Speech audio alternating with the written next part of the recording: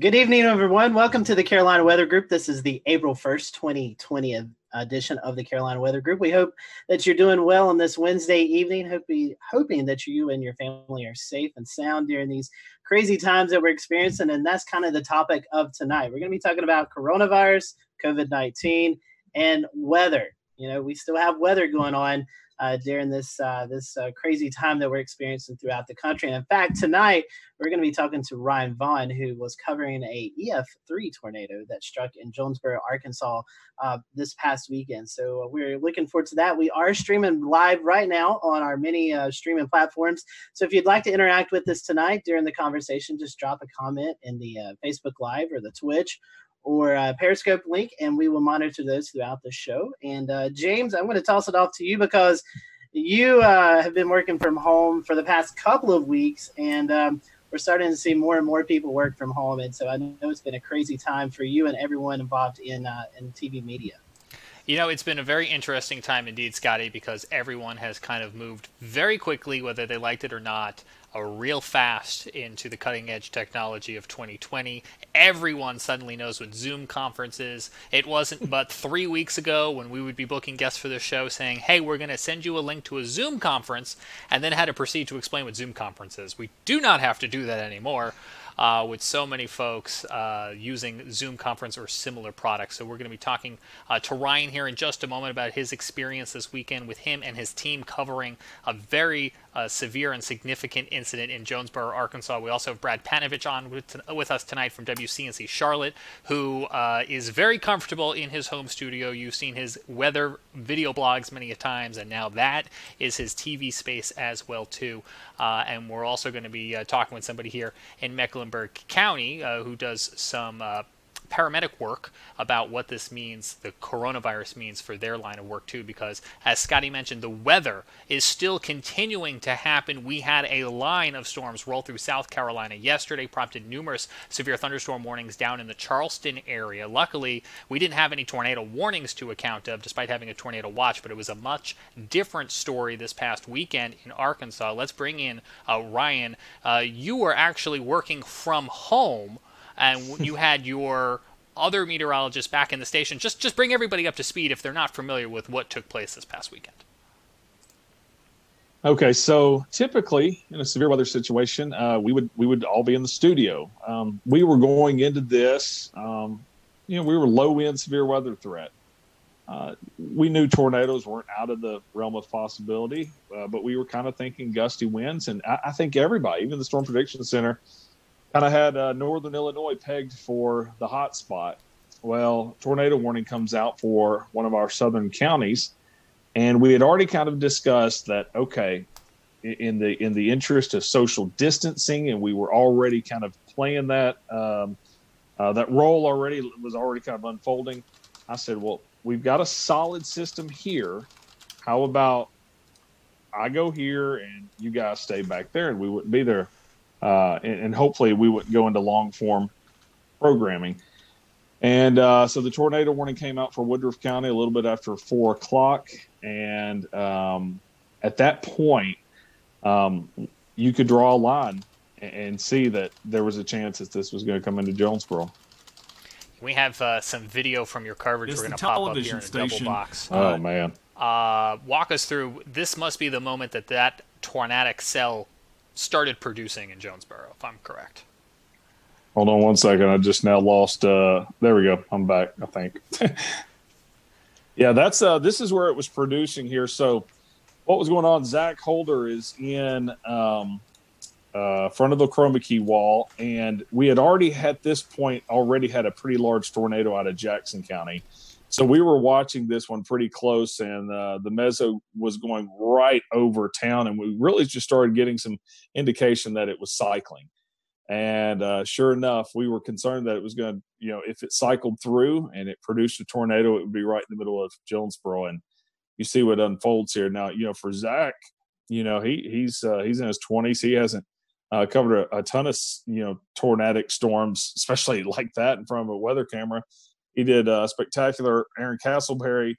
If I'm not mistaken, I think that was his first severe weather event ever covering broadcast-wise. So it was hard to not get emotional. I've lived here almost 20 years, and outside of a couple of years, I lived in Alabama, and to watch that go through the town that you've forecast for and covered for so many years, it was tough to kind of hold the emotions back on that one.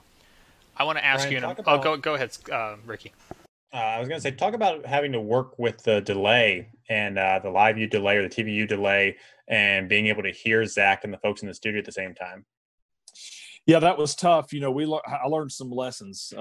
We had the delay, and stepping on each other and things like that was a little bit of an issue because when you're in severe weather coverage, you speak in half sentences. You can be sitting there talking about, okay, guys, this tornado is coming for, and you'll stop, and you're thinking they're done, and you step in. And so there was a little bit of an issue there in the middle of that also. So while we're all going through that, Southwest Power Authority feeds Jonesboro and Paragould. So even though I was 19 miles to the north, when they started taking power hits, I started taking power hits. So I lost programming. I lost what they were seeing. And then also was losing access to Max. So I had Max 1 up in here. They were using Max 2. Then they lost Max 2. So they needed access to Max 1. So after I lost programming, after I lost ability to have Max, and they needed it anyways, that is when I grabbed my phone, grabbed my laptop, and that's when I went out chasing, if you saw the coverage afterwards. Ryan, previous to this weekend, had you ever done live TV from home? Oh, live television yet from home? Yes, that past Thursday we had done all shows. We were kind of dabbling. We're going, okay, do we want to do this completely from home? Do we not? And so Thursday was a beautiful day. Zach was back at the studio, and so we did that. I went live from my backyard. And it went great. Everything went great. And so that's kind of where we were going into this, going, okay, this could work. I will say there was another time about 2 years ago, we had a just random tornado warning. No watch. I'm not even sure if we were in an Outlook. Random tornado warning. Didn't produce a tornado, but it was about 2:00 in the morning, and master control calls. And of course, my weather radio and everything's going off. And I told them, I said, I don't have time to make it to the station. So I pulled Max up in my office, and I said, pot up the phone. I'm controlling Max. I'll talk over it. And we did it then. So, I had done that one other time, and no one really even knew then that I was at home. We just talked over it, went through about 30 minutes of a tornado warning, and that was done. Hey, Ryan, looking at the weather outlook from last week, it looked like the severe weather was going to be maybe in Illinois area. How did you and your team go about preparing for this with, trying to keep as minimum people in the studio? What was the preparation like for the days leading up to the tornado on Saturday? Well, we were going into anytime we have that we think there will be watches, warnings, or advisories, we mark that on the 7-day forecast as red. And we do certain things like put social media graphics out there specifically for social media. So we were ramping it up. We knew the possibility was there. Of course, you look at it. If that had been over an open field, yeah, it would be a big deal, but not this big of a deal. We knew the possibility was there for tornadoes. But not enough to risk everybody being in the same studio together, if that makes any sense. That morning, I can remember Zach, we kind of have like a little group chat going on with text messages. And I can remember that morning, Zach goes, I'm getting a little concerned about the tornado threat on this also. So, we knew it didn't sneak up on us, but it was still kind of a low end deal. We put a medium risk out a little bit farther down to the south into southeast Missouri. But it still didn't play out exactly like I think anybody thought. I think one of the remarkable things about this was being able to show the images live. Talk about your camera network and how valuable being able to see that. Because I was watching it on radar in real time. I'll tell you what, if I didn't have that camera at the same time, I would have thought for sure it was producing it on the ground, but it wasn't yet. No, it wasn't. I kind of thought that also when we have 8 cameras Yeah, I think 9 cameras across our viewing area, and that goes back to that's a James Spann thing. I worked for 2 years down in Montgomery, Alabama, and of course got to know all the stations down in that area. And James was really big on cameras back then, and it did just make sense. It's like, man, if you can get eyeballs in every single county, especially when you live in as flat of an area as we are in, it's going to be really hard for a tornado to sneak by us. So we have several cameras in Jonesboro. We have some to the west down in Batesville. We've got some up here in Paragould. I say some, one in Paragould, one up in Pocahontas, one in Walnut Ridge. We've got almost every county around us covered. Now after this, I want 2 or 3 more. But I've always been a big fan of cameras. This is actually our second tornado in about a year that we've caught on camera. So, and the other one was heading right from my house also. So, Ryan, you talked a moment ago about the emotional impact of being able to see this tornado. Is that one of the roles that the Skycam network plays as opposed to just colorful imagery on radar? Well, I had so many people. One thing that I always do is I go out to the damage path as soon as possible afterwards. And that night and that next day, over and over again, people said, man, we watched it and we knew it was serious. You can say all day long until you're blue in the face, hey, this tornado's on the ground, this tornado's on the, you can tell them, and they're still going to run out there and look at it. But showing it like that, everybody was taking cover. You're not going to be out looking about for it. You also, as you just mentioned, went down to look at that tornado path after the storm. And you mentioned on James Spann's Weather Brains earlier in the week that that's one of the things you do. You are actually a community responder. Talk to me a little bit about the importance of having that dual role that you play as both a broadcast meteorologist and a community responder. Yeah, I'm part of the rescue squad here in the county that I'm in. So if you listen to the coverage, at one point I turn on the radio and I'm trying to communicate to our guys and emergency management and dispatch in this area. And then I was thinking, as we were driving down there, my son was going with me, and he said, "Are you going to put your turnouts on when you get down there?" And turnouts, if you're not familiar with that, that's all of your gear that you put on when you start to get in the rescue and extrication for vehicles or rescue of tornadoes. And I really, for the first time, was thinking, I don't know. I don't know what I'm doing. Am I getting down here and I'm helping with rescue? Am I getting down here and telling the story of the tornado aftermath? Am I doing a little bit of both? So I was confused. It was one of those first times where I was thinking to myself, what are we going to be doing when we get down here? And of course, our news folks were already on the scene. Zach and Castleberry were continuing the coverage from a weather side of point of view. And I really did. I mean, you look at that, I thought we were going to be pulling dead bodies out all night, and we weren't. So we had Damon Lane from KOCO in Oklahoma City on our show 2 years ago, and he talked to us about what it was like one day to be on television at the studio tracking a storm as he knew it was coming into his neighborhood. What was it like to be home with your family within earshot and having a tornado in your community while also trying to be a broadcast of it? Well, a lot of people have laughed about hearing the snapping. I was going, and what I was doing, I was trying not to go, "Hey, Jennifer," yell into the other room, or, "Hey, George and Avery and Kate, get downstairs."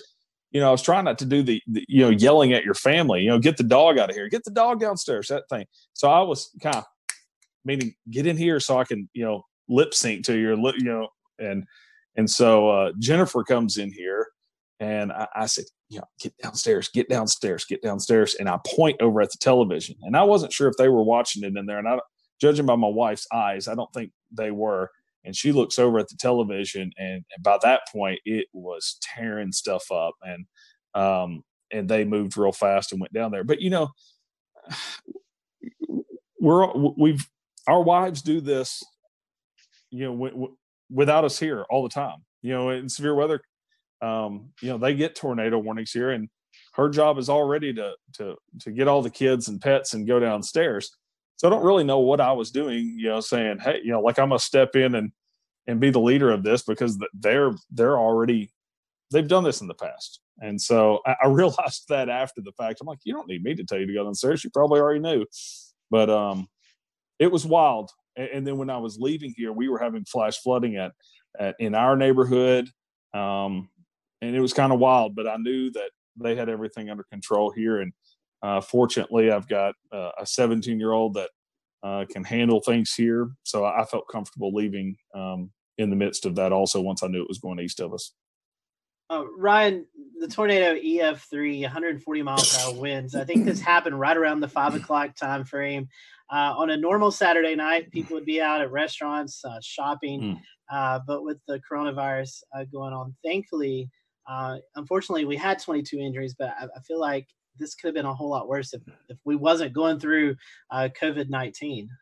Oh, this would have been, we would have been pulling bodies out. Of those 22 injuries, only 2 of those were hospitalized. So you got to think of a large part of those were probably just scratched up arms and things like that. But, I just think I had just left the mall about 2 hours earlier. We went and picked up a cake right beside the mall, right where it hit. And I can remember going by Best Buy. My wife and I were even talking about it. We were like, wow, look at that. They've got a tent out front. And what they were doing is she goes, yeah, I bet they're, you pull up and you say what you need and they run in and get it and check you out. And I was like, oh, yeah, that's kind of cool that they're still open. We even commented, talked about it before we were heading home. And so you had, just a handful of workers in the mall. The rest of the mall was closed. So if you look at the aerials, I mean, it just tore up the mall. JCPenney, the roof completely ripped off. And you really can't tell until you look at the aerials how messed up JCPenney was. And Dillard's ripped out. A Saturday at 5 o'clock, all those places would have been busy. You think of Cheddar's. I think that's a national chain that you guys may know about. But Cheddar's is a restaurant that would have been completely packed with probably about an hour wait with people sitting all around it on a normal Saturday at 5 o'clock. Instead, they had a couple of workers that were cooking to-go orders. You had Academy Sports. You had several restaurants through there. And it also went through, and I'm going to check the numbers on this, but I'd venture to say the busiest intersection in Jonesboro, Arkansas, if not the top 3. I mean, definitely. So you just had an extremely populated area that if this had hit on a normal Saturday night where people aren't staying inside, it would have been very bad. Ryan, you've had a crack at this before with, back in the day when you had that other situation where you were home and you had to broadcast real quick. And you've prepared some and everyone's prepared, but last weekend was something no one has ever experienced before. And certainly to a greater degree than the last tornado that you covered from home. What did you all learn from that? Well, I learned, the power hits, for one thing. I learned that we need an UPS system even here at the house if we're going to do that. I learned also that I want an over-the-air antenna, which I've already gotten now. But more than likely, even doing all of that, there's going to come a time where we just all need to be in. I know we're trying to take the steps to be socially distant and things like that, but I think if we have another severe weather event like this, we probably just all need to be in studio. Ryan, talking about the coronavirus stuff for a second, what challenges did that present after the tornado with rescue crews, with the recovery aspect and things like that? The scary part of it is, and it's really part of the reason why I decided that I need to start broadcasting from home, is that everybody forgot about it. So Saturday night, we're sitting there handing off microphones to each other. We're 6 inches away from the mayor talking to him and the police chief, and we're just helping people. It was like there was no virus. Late that night, we start thinking about it a little bit, and start thinking of, okay, we need to stay a little farther apart. We need, things like that. And then the next day, you get out and you get into the damage. You start helping people and you start talking to people, and everybody's just hugging each other and just happy that everybody's alive. And I had one lady come up and just give me a hug. And it was like, well, I'm not going to sit there and say, no, coronavirus. You're not going to say, well, I'm not going to go in this person's home and help them clean up because of the coronavirus. But later in the day, everybody just kind of starts thinking, well, this could be really bad. We've got people coming in from out of state. We've got people that are older. We've got, just everything started to coming around to where you slowly started seeing people taking more precautions. You slowly started, people are elbow bumping instead of hugging and crying and things. I did notice, in fact, Tim Marshall, I met up with him at the tire store, and that's the first time that I saw they were separating out the cleanup and rescue into groups of 10. And they were telling all of them to stay 6 feet apart. So it took a while, but for a period, everyone forgot it.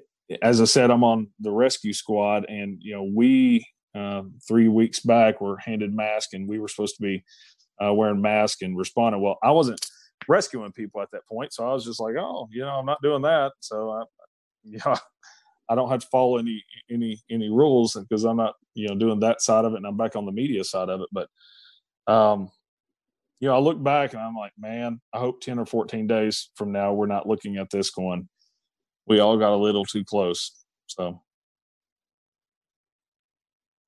and that's it'll be very interesting to see how that goes. And you're right, it is weird. I mean, even me personally forecasting on a day-to-day basis, I've kind of had to tell myself, hey, this is still important, but it feels less important on a day-to-day basis with everything going on. So I want to bring in Corbin here real quick to kind of talk about maybe something that you guys experienced too, Ryan.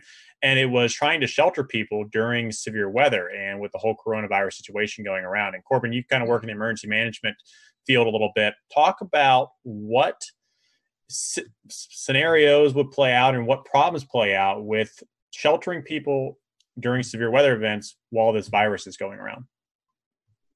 So obviously that's one of the things that we really want to look into.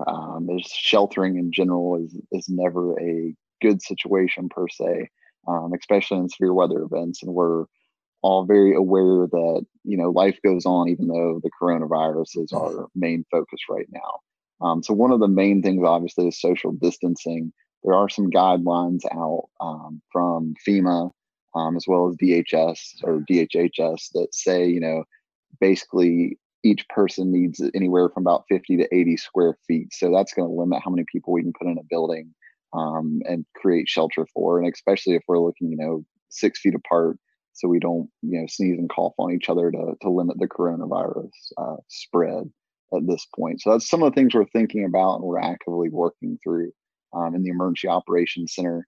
I think in North Carolina, currently at the last count, there are 46 emergency operations centers active. So it's definitely something that's on the forefront of our mind.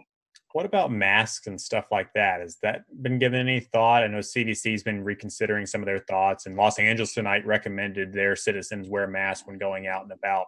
Is there any benefit to that? Is there any downside to that?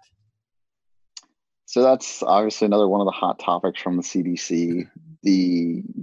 It's one of those things that's changing every 12 hours. For emergency responders, the protocols in North Carolina just changed to where we were only wearing masks on suspected COVID-19 patients. Now we're wearing masks on every patient encounter. And now, you're starting to see some direction from the CDC and from Pence's, from Vice President Pence's coronavirus task force that may say different. So there's conflicting stuff out there right now, but just for the everyday person, wearing a mask all day long doesn't seem to have an effect yet. But we'll see what the data shows as the days come. Corbin, we learned today that a paramedic with Medic tested positive for coronavirus. You mentioned a minute ago that more people might be wearing masks as they go out and tend to emergency responses. Did that decision to have everyone wearing masks as they're responding to calls come as a result of that positive coronavirus case, or more in line with the CDC updated guidelines? So just to clarify one thing, I'm a paramedic relief supervisor in Cabarrus County, but I did see the news about Medic's case in Mecklenburg County as well. And that was actually put out yesterday by the North Carolina Office of OEMS prior to, I'm assuming, that case testing positive. but you got to remember, so an N95 is to protect the provider. A surgical mask also protects the provider, but it's better to kind of put on the patient because it's going to prevent them from spreading their germs, just like a surgeon in surgery. Patty, I think you had something. Yeah, I was wanting to ask Corbin. I'll ask you and Ryan both. Ryan, you live in Tornado Alley per se, the Arkansas area, kind of prone to tornadoes, especially this time of the year. As the CDC and as we hear about the doctors are talking about, we're going to continue to kind of see that spike happen over the next 2, 3, 4 weeks. Do you think this will become more of a concern, Ryan, when you're talking to your folks? I know. I'm not sure about your particular area, but I know places like Kansas and Oklahoma, they have these public storm shelters. How do you think I don't want to say you guys have fear of tornadoes because you're more used to them than we are here in the Carolinas, but how do you think preparing for severe weather days as well as dealing with the coronavirus, how do you think like the psyche is going to play on people out in your area, Ryan?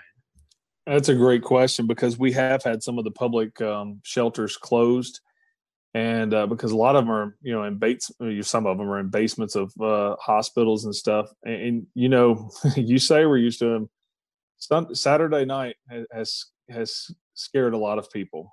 And the storm anxiety is going to be really, really high. And I don't really know how that's going to go. As far as public shelters, even some that are open, it'll be interesting to see. Or even, there's a lot of places where, like our house, we have a basement here. Not everyone around us has basements. So we've always just, hey, come on over, take shelter. Will we all continue to do that? I think in a tornadic situation, I think you throw it out. I know that may not be the right answer. And I'm sure my doctor friends may say, I don't know, but I don't know. Corbin, to you guys are dealing with the COVID-19. We're getting into the Carolina severe weather season where maybe not as many tornadoes, but we still have those threat of severe storms. And you're trying to message the threat of severe weather, but also trying to communicate about the COVID-19. So how are you guys in the emergency management spectrum are dealing with the preparation of severe weather and dealing with the ongoing virus? So one of the things we have set up in Mecklenburg County, the Emergency Operations Center there, is we have a decision support services line set up with the National Weather Service, which we set up in all of our special events and things like that. We do have the ability to have the National Weather Service in the EOC with us, just a phone call away, a request away. But it's something that our Joint Information Center that deals with all the public information is looking at as well as we progress into our summer season, our storm season per se. We're going to start messaging, obviously, coronavirus, COVID-19, but also our severe weather messages as well. Before the coronavirus hit, we did participate in the nationwide tornado drill day at fire headquarters and everything like that. So we're still trying to do our normal stuff as well as focus on COVID.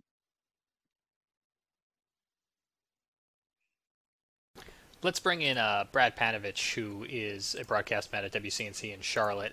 Brad, if you were to go to air tomorrow for a tornadic situation, do you have something in mind that you would tell people in the event they either needed to leave a manufactured home to go to a sturdy shelter, or even afterwards if their homes were damaged? I found it was interesting. I read the press release that I think the governor of Kansas sent out. I think it was yesterday or today, basically saying, you got to prioritize the threat. So if a tornado is coming, that's your most immediate threat.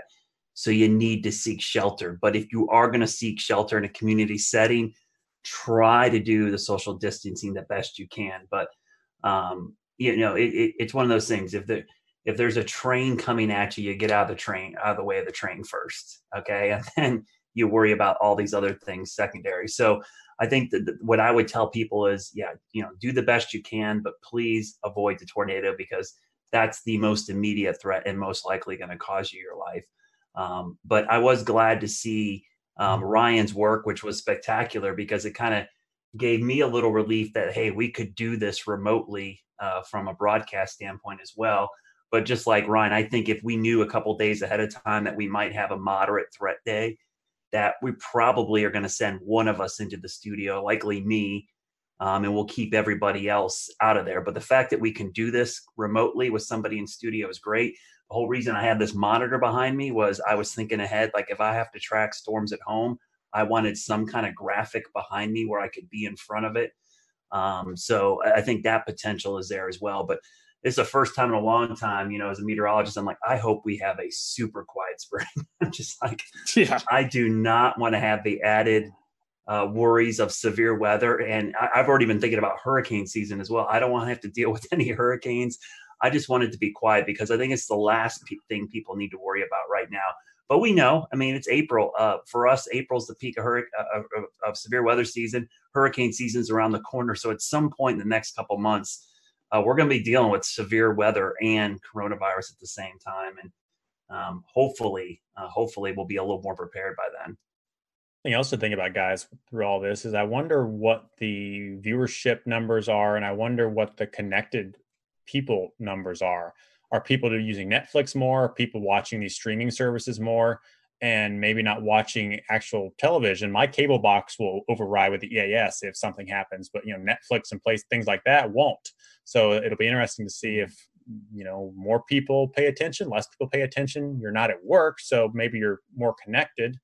Well, it's a good point, Ricky. But I think one of the things, what happened in Jonesboro is a good example. I think the fact that everybody's in a home already is a good start. At least they're there.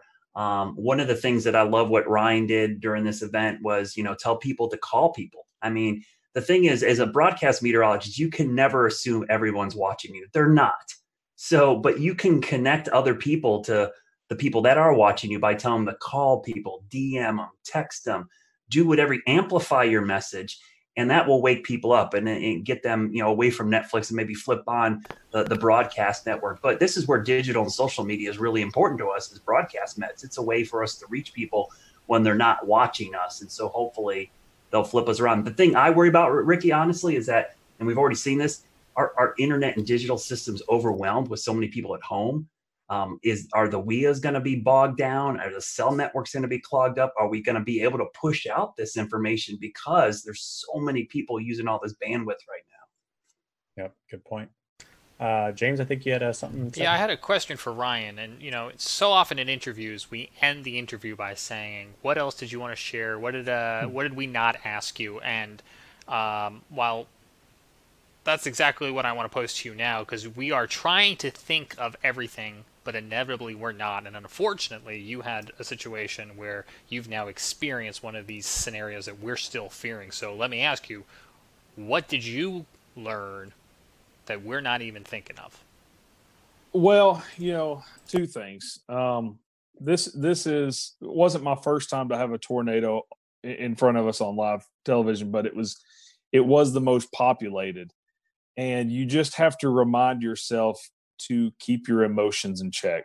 It's tough, and you can say it a million times, I would, but you really have to keep, stay calm because it's going to continue moving forward.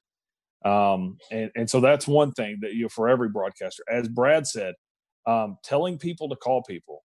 And that was huge. There was a lot of people that I didn't run into anyone that said they didn't know it was coming.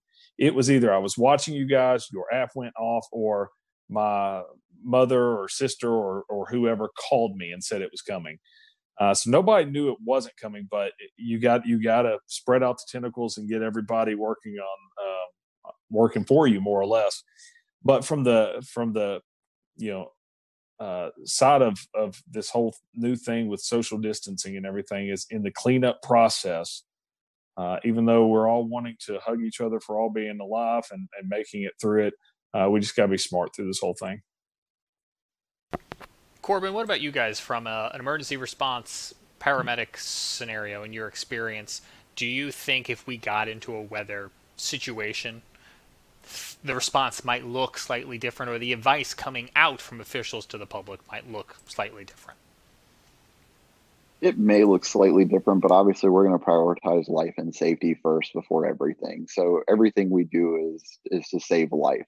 And if that means, that we have to put people at risk of getting COVID-19, then it's probably something we're going to do in that situation. Whereas if it's a sheltering situation, it's a little different. We can, open more shelters per se for less people.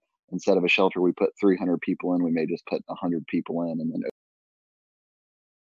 open 2 additional shelters, something to that effect. So it's something that, it's taken into consideration, but ultimately that life safety is the priority of every first response agency out there. Yeah, it's certainly a lot to weigh. Brad mentioned it a minute ago in an analogy with the train, and Ryan, you mentioned it as well too, in that, in some sort of silver lining, not having people out at the restaurants and the malls and the supermarkets may have done you guys some good. That is a huge lifesaver. Not having the people on the road. We still had people on the roads, but not having large numbers of people out there was it saved lives.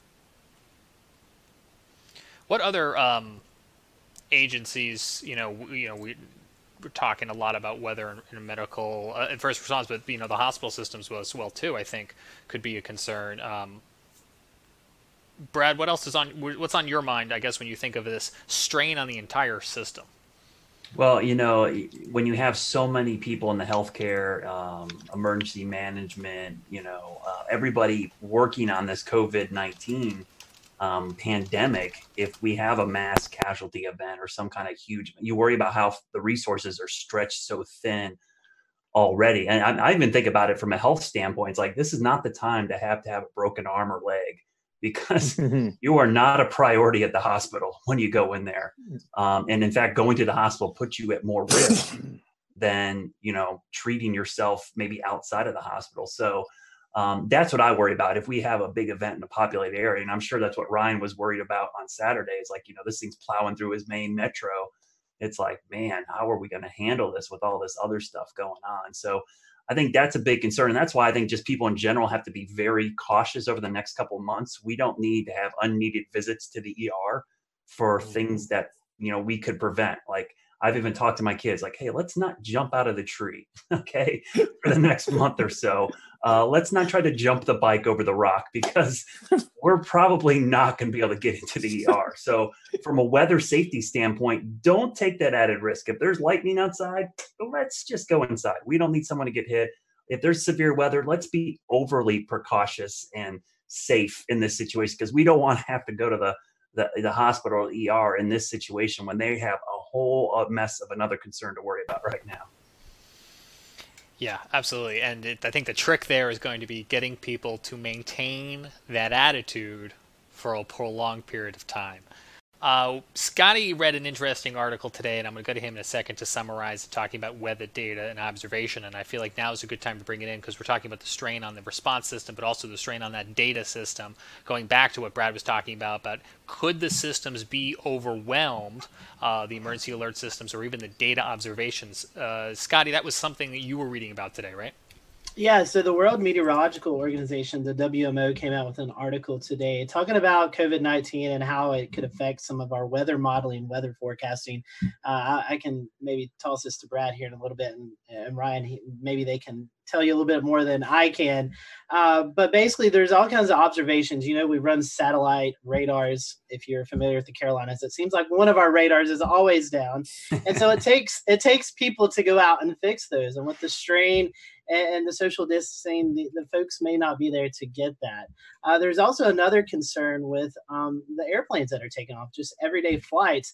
A lot of these airplane companies have weather observations on them. They send temperature, humidity levels, wind speed, wind direction, and all that's kind of fed into our systems and kind of help us with our weather modeling and our weather forecasting. So with the less flights that are going out right now, with people not traveling from COVID-19, and just the strain on the staff to get out and fix these instruments that we use every day in the weather community, we could start to see some concerns with that as we get longer and longer into this COVID-19. Brad, I know you love to talk about weather models and how we get all that data in. I know you've actually done some weather school talks about that, which we'll talk about in just a little bit. But all right, can you kind of tell the public a little bit about how we could start to see more inaccurate weather data as we get through this process? Yeah, so I actually posted some graphs the other day. This is called what we refer to as AMDARB data. It's basically aircraft data. And I'm going to try to share my screen here. I don't know if this is going to work, but we'll try to do this. If you guys can see my screen. Oh, maybe it's not going to share. I'm going to share it here, hopefully. Not yet. Otherwise, is it something you tweeted? I can double. No, it's let me see if I can bring it up. It won't let me share it. But what it was is a chart basically showing the lack of upper air obs from aircraft. People don't realize that every commercial aircraft that takes off and lands collects, data for us. And so what has happened is that we have actually, let me see if I can share it. There we go. You guys see it? Yeah, we got it. So what you're looking at here is, I made it a little bigger. This is the GFS model. And that red line is the drop in observations from aircraft going into the GFS model. You can see pre-COVID, which is earlier in the month, we were getting about 15 to 18,000 observations into the 12Z GFS. As of this morning's GFS, that is down to like 2,000. I mean, that is just a tremendous drop. And the best way I can explain this to people that have seen hurricane coverage, you may have seen me talk about how we often like to get the plane out in the system so that we can get better data for the models. Well, this is what these planes are doing. When we have that lack of upper air data, some of the accuracy and the guidance can drop by 20% or so. And it's just not the US, that's just US data. That doesn't include European data, Asian data. I mean, and that article you're referring to, Scotty, all those aircraft, I was amazed how much some of the European airlines added to this. It was crazy, the drop in upper air observation. So this is going to be a real task that we're going to have to watch and see how much this impacts severe weather. Day-to-day weather, it might not have an immediate impact on us, but I think for high impact events like severe weather outbreaks, tornadoes, flooding, this might have a pretty significant impact, because the difference between something being 20% more intense or less intense is pretty significant in the weather world. Brad, do you think it would impact high-res models more, or models like the global forecast system? It seems like it'd be more the global forecast, because the upper air data is really key for, big, long wave troughs and ridges. You're looking at long wave pattern. I think the CAMS models are going to do fine. Thank goodness we have the GOES 16 and 17 sounder data, and now we have the polar orbiting data. The only problem is you need clear skies for good sounding data from the polar orbiters. But that sounding data, back after 9/11, we saw a similar drop in this aircraft data, but we didn't have the satellite data that we have now. So I think the satellite data is actually offsetting some of the issues, but this is going to be a much longer period of time that we'll start missing this data. It's only been, about 2 weeks now. I think we start getting 3-4 weeks, and now the long wave pattern across the whole globe will be totally impacted by this lack of upper air data. Well, you've been teaching us some stuff now, and I think, James, part 3 of our episode tonight was about teaching folks about weather. Do we want to transition over to that? Sure thing. Real fast, let me ask Ryan one last question, and then we'll certainly go to that, and I appreciate the transition. Did you guys, Ryan, have any issue with observations during or in the aftermath of your storms with everything going on coronavirus related?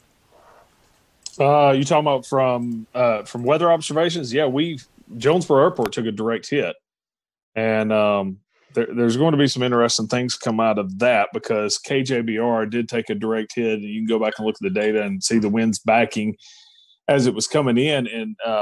And the interesting thing is, it looks like power was knocked out, and it looks like the altimeter was knocked out, but was in kind of a separate area from the actual ASOS. So we probably, like you said, with the weather service being stretched thin and social distancing and stuff, we probably won't have observations from Jonesboro for quite a while. That's interesting, and I think that's going to play into this bigger picture as we're just trying to use whatever we've got available, and everyone's trying to do their best and safely to restore all of this. As Ricky mentioned, I know Brad Panovich here at WCNC has started to do some at-home weather classes. Brad, how did this come about? Why is it an important thing with so many kids at home that you guys saw a void to fill? Well, yeah, Ryan could speak to this as well. You know, we do a ton of school talks throughout the year. I think last year I added up, and I thought I did a lot last year. I did 76 last year. I know some folks, like our good friend Ed Piotrowski down in Myrtle Beach, I think he does like 200 a year. I mean, it's a crazy amount. And so initially when this happened and all the kids were stuck at home, I thought, man, I had to cancel a bunch of my school talks. I do a 1 hour presentation where I go out, and I had a ton scheduled in the spring for second and fifth graders here in North Carolina, which is is part of the curriculum in those courses. And so what I did the first couple days we were out, I decided, you know what, I'm just going to do my 1 hour presentation at home and I'm going to stream it. And I did it with my kids, and it did pretty well. And then my general manager in the station said, hey, let's do this every day at 1 o'clock. I'm like, every day? I was like, an hour? They're like, no, we're going to do like, small, one topic at a time. Let's break that hour thing down to one topic and we'll do it every single day. And so I got the rest of my weather team involved. And it's put another thing on my plate, but I enjoy it. I mean, I produce the thing from home completely. I do it all out of this computer right now that's in front of me.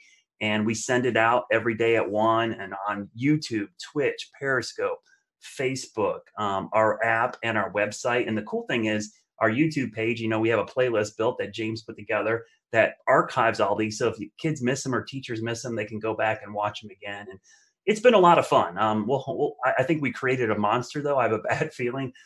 When sales starts asking questions about it, I'm like, uh-oh, what did we do here?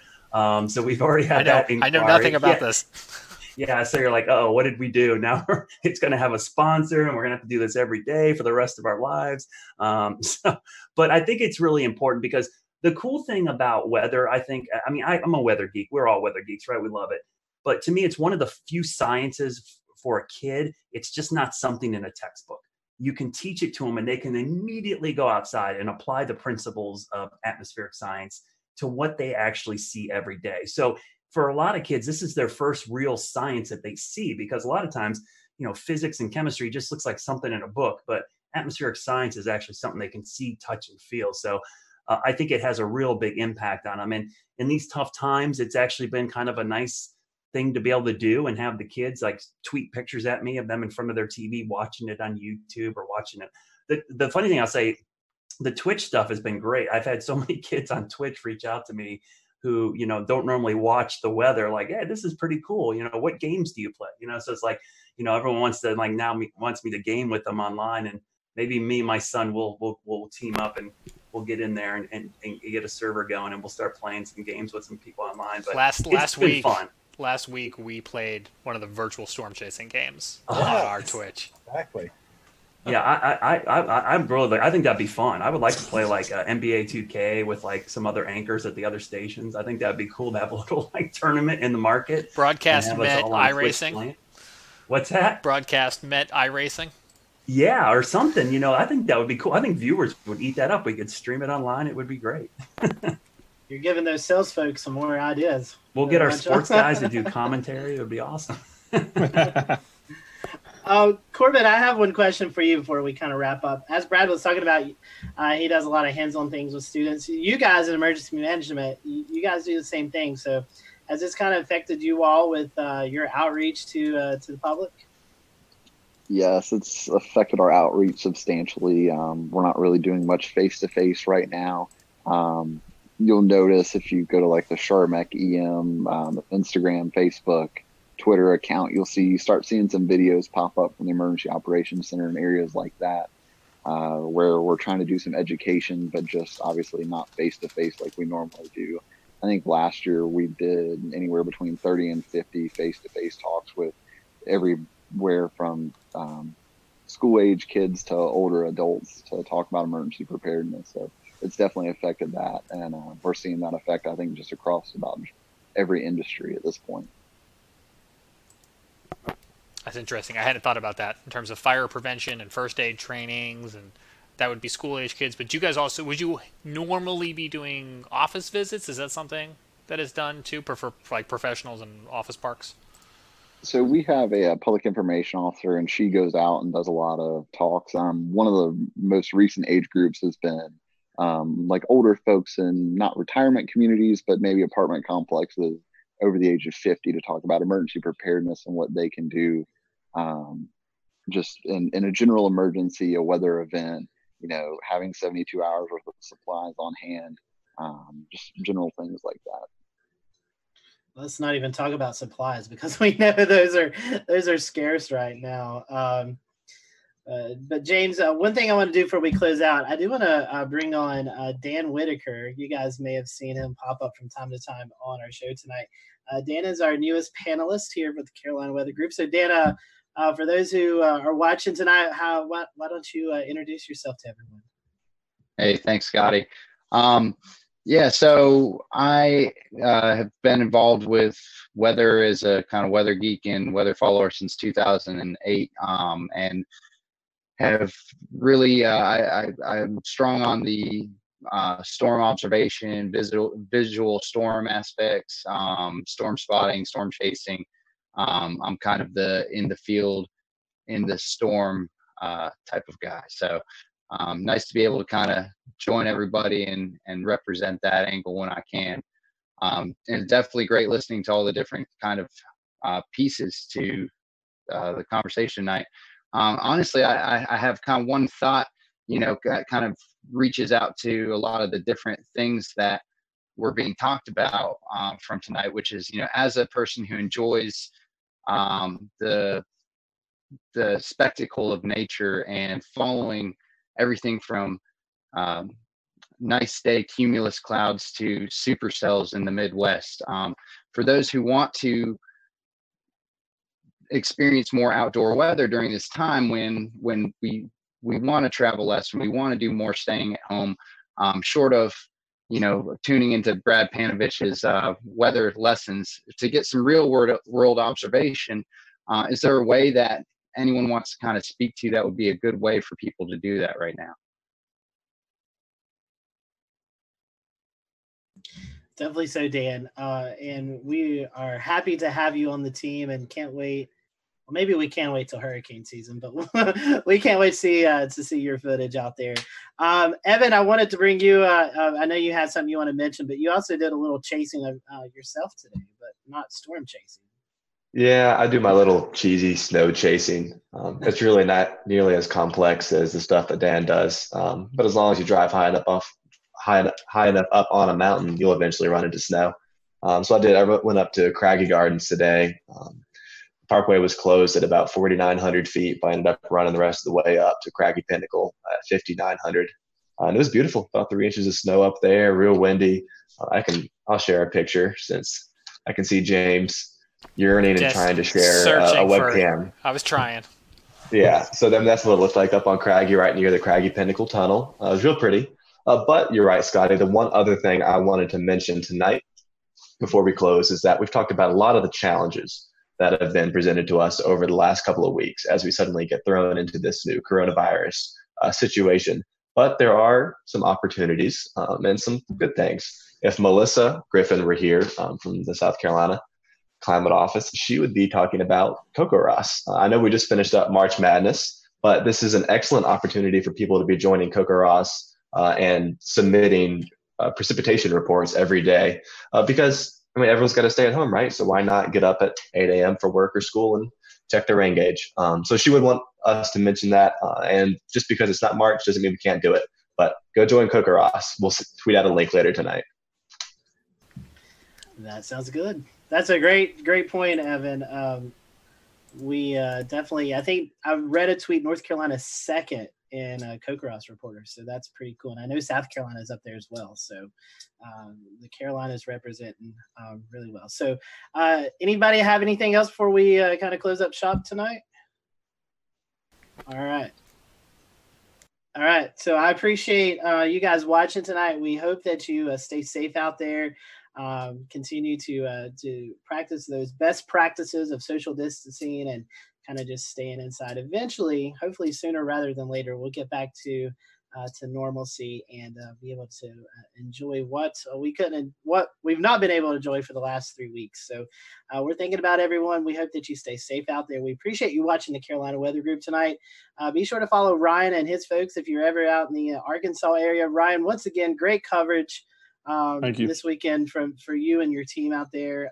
Spectacular. And We hope that everyone in your community will get back to normalcy with the cleanup from the tornado, and we extend our thoughts and prayers to your folks out there as well. So we hope you all have a great week, and we'll see you back here next week for another episode of the Carolina Weather Group.